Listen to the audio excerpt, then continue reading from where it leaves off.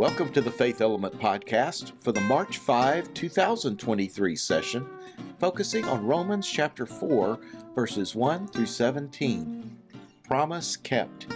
I'm David Cassidy. I'm Nikki Hardiman. I'm David Adams. And I'm Bert Montgomery. We are so happy to have David Adams back with us again. Welcome back, David. Thank you. Daniel is still away. He did not plan to be away this week, but he has had something come up that he really needed to attend to, and so we will miss him again, but look forward to having him back in a coming episode. Now, I will confess to you that I talk to myself. I don't think I answer myself. I might, but most of the time it's simply, self-talk. And if you've ever heard about this phrase self-talk, it's a thing, right? Most of us talk to ourselves, and it may be in the form of either things we say that are positive, encouraging ourselves to get through something, or that we can do it. Yeah, we can solve this problem. I can learn this. I can do this. Or it could be negative, right? I can't do this. I can't learn this. Nothing ever works out for me, blah, blah, blah. And so we have this positive or negative self-talk that we do. Because we are in Lent, and a practice of Lent is to reflect on how we both receive grace and give grace to others. I'm wondering if there's any bit of self-talk that you might do that helps you with, either receiving or giving grace. Yeah, I've had a couple of experiences over the last 15 or 20 years that have really echoed a phrase from a Bob Dylan song and have taken on new meaning for me. And now when I'm in a situation, I say this to myself. And that is Bob Dylan's song, Forever Young, that says, "May you always do for others and let others do for you." And that's very hard for someone who grew up white, middle-class Protestant work ethic, don't take charity, all this kind of stuff, to be wanting to do things for people. And then when somebody is doing something for me, no. And there were a couple of times when I could not do something and I had to accept the grace of someone else. And that line came to my mind. And it happened 2 or 3 more times over the last 15 to 20 years, such that now, when I get in that moment, either I know something's going to happen and nobody's in front of me and I say it out loud, Yeah. or it's in my head, saying it in my head, "Let others do for you." And it's a humbling thing, but it does change how I relate to others, not just being able to receive something from them, but then also how I treat others who I'm giving to, that this is a two-way street. So I do some self-talk. Yeah. Lately, I've been in a season in which I am saying to myself often, stop and listen. Stop and listen. And sometimes that is listen to yourself. I've been kind of doing some self-discovery exercises and learning more about myself. And so sometimes it's about listening to myself. Sometimes I'll catch myself getting mad at something somebody else is saying that I disagree with. And I call that to mind, stop and listen. Doesn't mean I have to agree with everything, but stop and listen. Stop and listen. And then sometimes we live in a world where everything is just so busy all the time and we've got constant notifications and so sometimes it's just stop and listen, and I'm trying to listen to the created world around me and kind of giving thanks for what that is. And so listening has required me to slow down, and I think any kind of slowing down in our production crazed society is an act of grace. Well, I've got a couple, so I'm trying to decide which one, but they'll appeal to different people. One of them, I think, was attributed to Plato way back in the day. I'm not sure, but to paraphrase it, saying, "Be kind. Everyone else is fighting a hard battle." To try to understand people and give everyone a sense of grace. And whenever I get frustrated with people, I want to say that to myself because it makes it a lot easier to let go of the frustration. But the other one is even simpler than that. It's there is no water. And I remember saying that to somebody who was pastoring a church in Campbellsburg and having troubles one day. And the whole idea was that things get in our path that would make it difficult for us to be everything God wants us to be in a situation. There are distractions like, say, water on a golf course that you have to hit a ball over or something. And when you're really doing what you're called to do and being who you're called to be, the water isn't there. There is no water. There's just what God has put in front of you, called you to do. Well, I can hear that pastor saying thanks right now. for me, it's very similar to the Plato thing. I find myself reminding myself that, especially when other people are being particularly annoying or doing something I think is selfish or mean or hurtful or whatever, that I don't know what they're going through.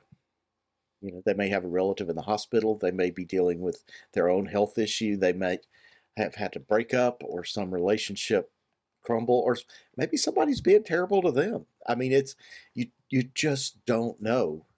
And it helps me, even though I don't know, to offer grace, to give space for that. And even maybe for me as a person to respond, to not overreact, to have some sense of grace in how I respond. Well, however you talk to yourself, and hopefully you don't answer, but if you do, that's okay. I hope that we all can find some of these ways, and maybe some of them come from Scripture, right? That help us to repeat to ourselves, to live and practice ways of both receiving grace and giving grace. We've got an interesting text. We're still in Romans today. And Bert, would you help us get started? Yeah. Paul asks, "What shall we say then about Abraham, the father of our faith?" What was his experience? That's in the very first verse of today's lectionary text from Paul's letter to the Romans. That's from the Good News Bible, which is also today's English translation. But since it's almost 50 years old, is it still today's English translation? I'll let scholars answer that. But it's still a good translation, I think. But anyway, as it turns out, what shall we say then about Abraham, the father of our faith? Paul's setting himself up.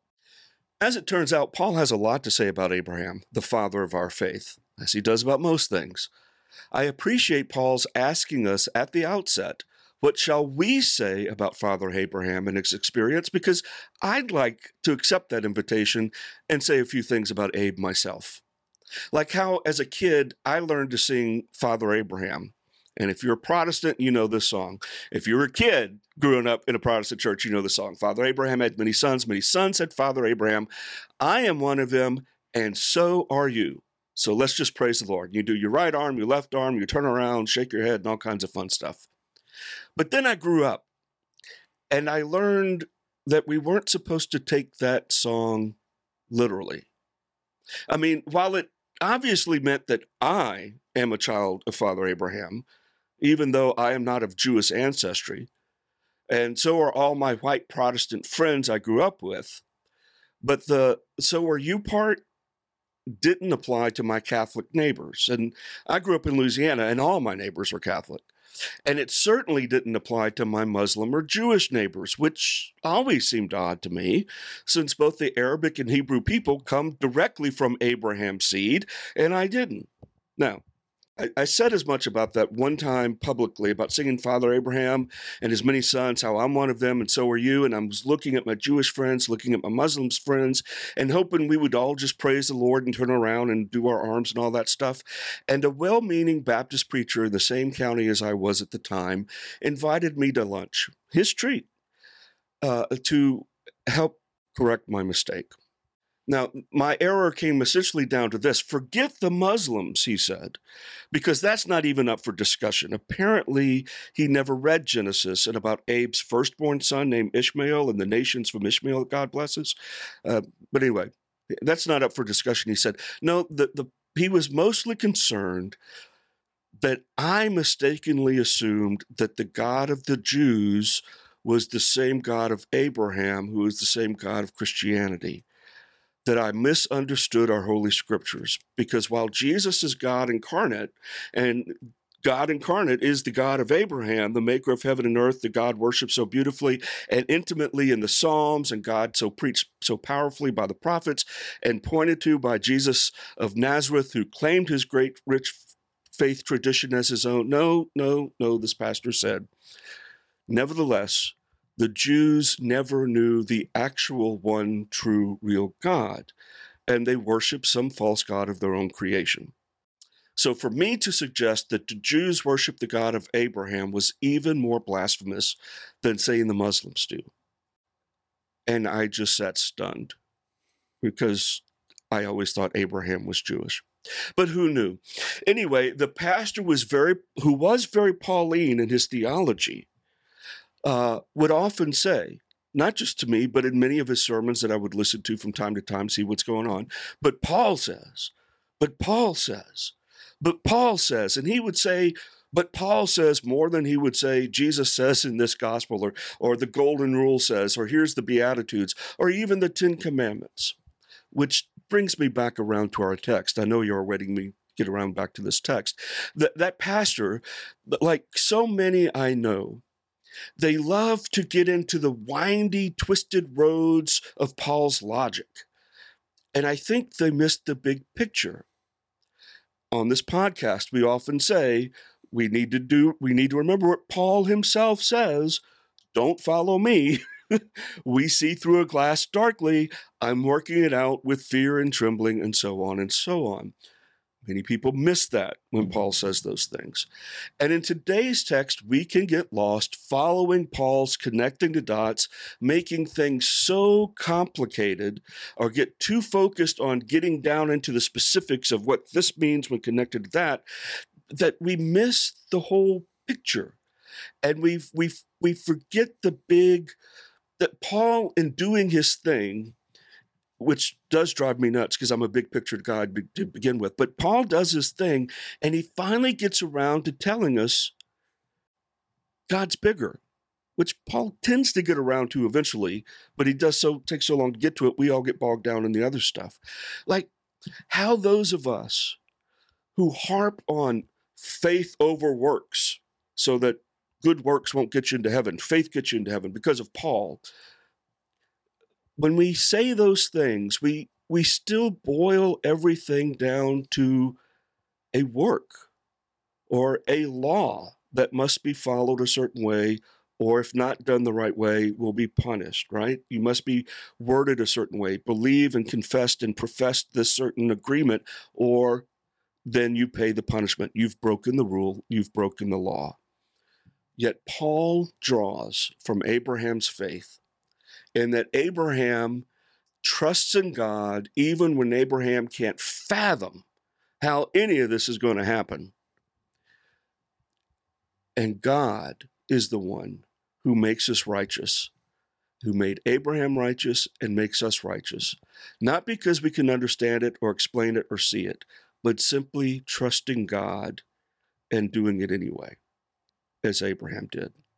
So when we try to use Paul to justify limiting God's grace, not to mention limiting the ancestral lineage of Father Abraham, are we not living by the law?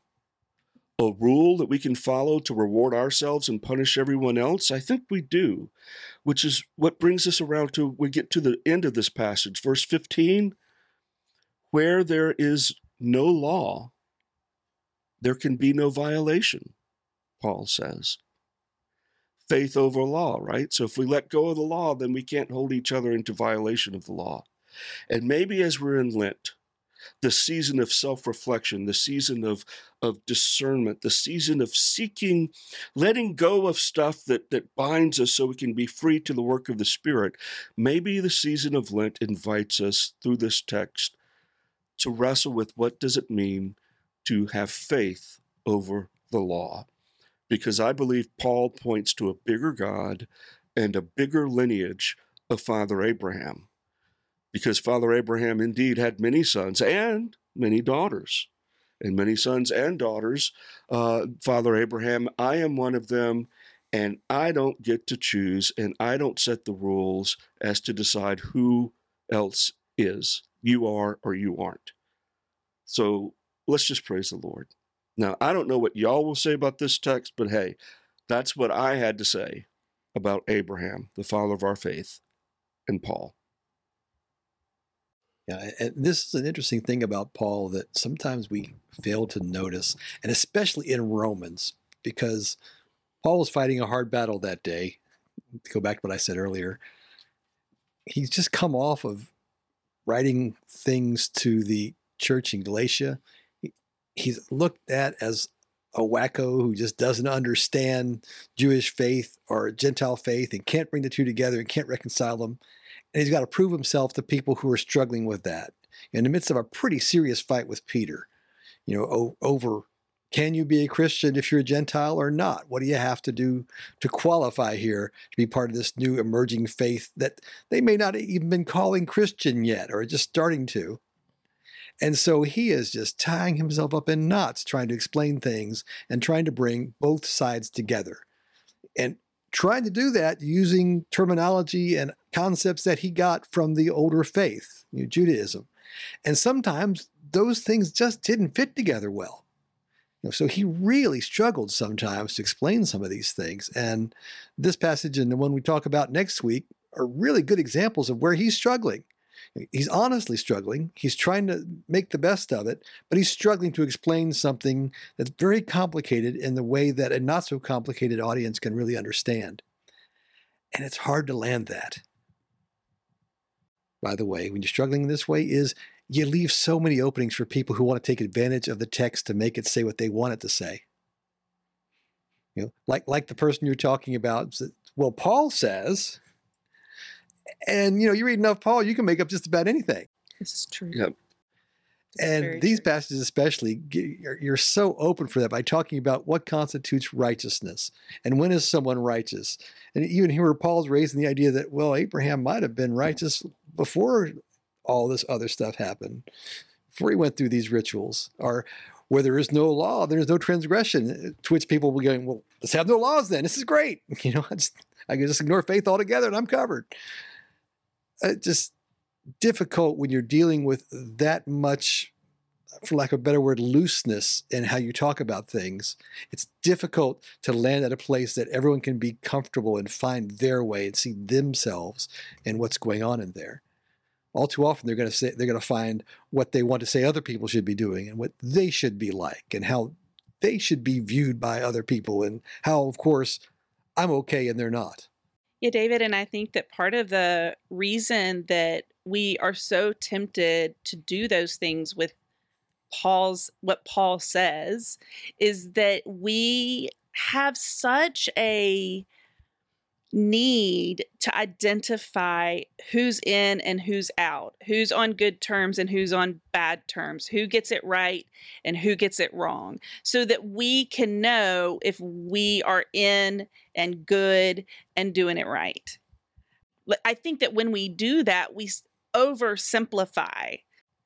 We try to make something digestible that was never really meant to be digestible, but rather something to just guide us all on this complicated journey of life.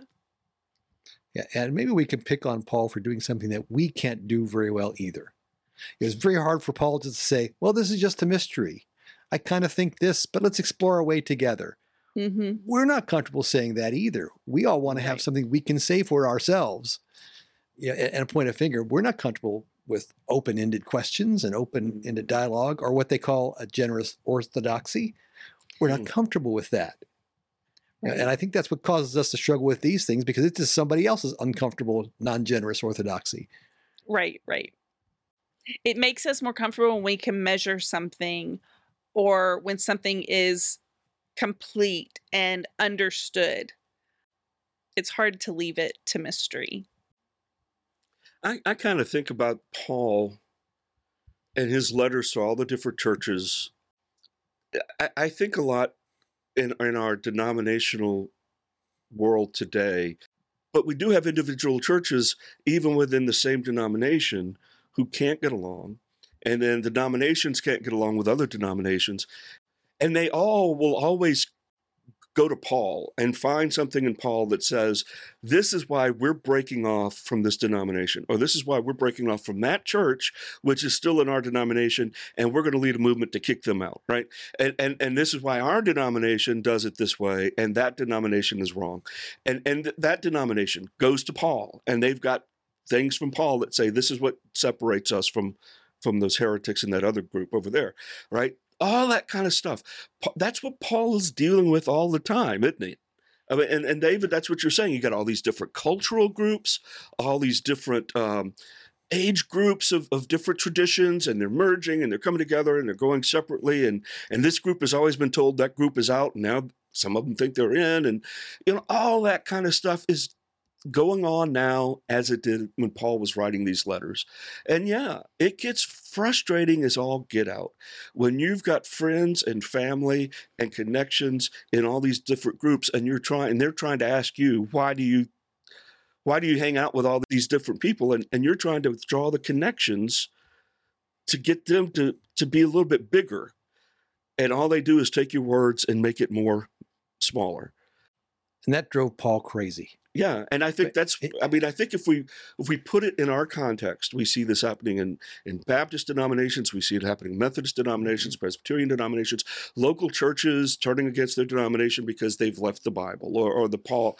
And Paul's just dealing with all these same theological arguments, like you summarized earlier, who's in and who's out, and law, and who gets to choose which law is the one that really counts more than the other.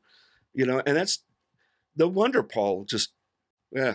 Yeah, at one point he just busts out and said, I'm glad I didn't baptize you people. I'm glad I'm not involved with this. Because you're just a mess, That's how you could tell it drove him crazy, because he even came out and admitted it at one point. Paul's story, what he's going through here, what he's trying to write in the middle of, is very much our story still. Yeah, yeah. And it's designed... What Paul wants to do is make us all bigger, and yet we just keep needing to get smaller and more exclusionary. And we miss Paul's point altogether.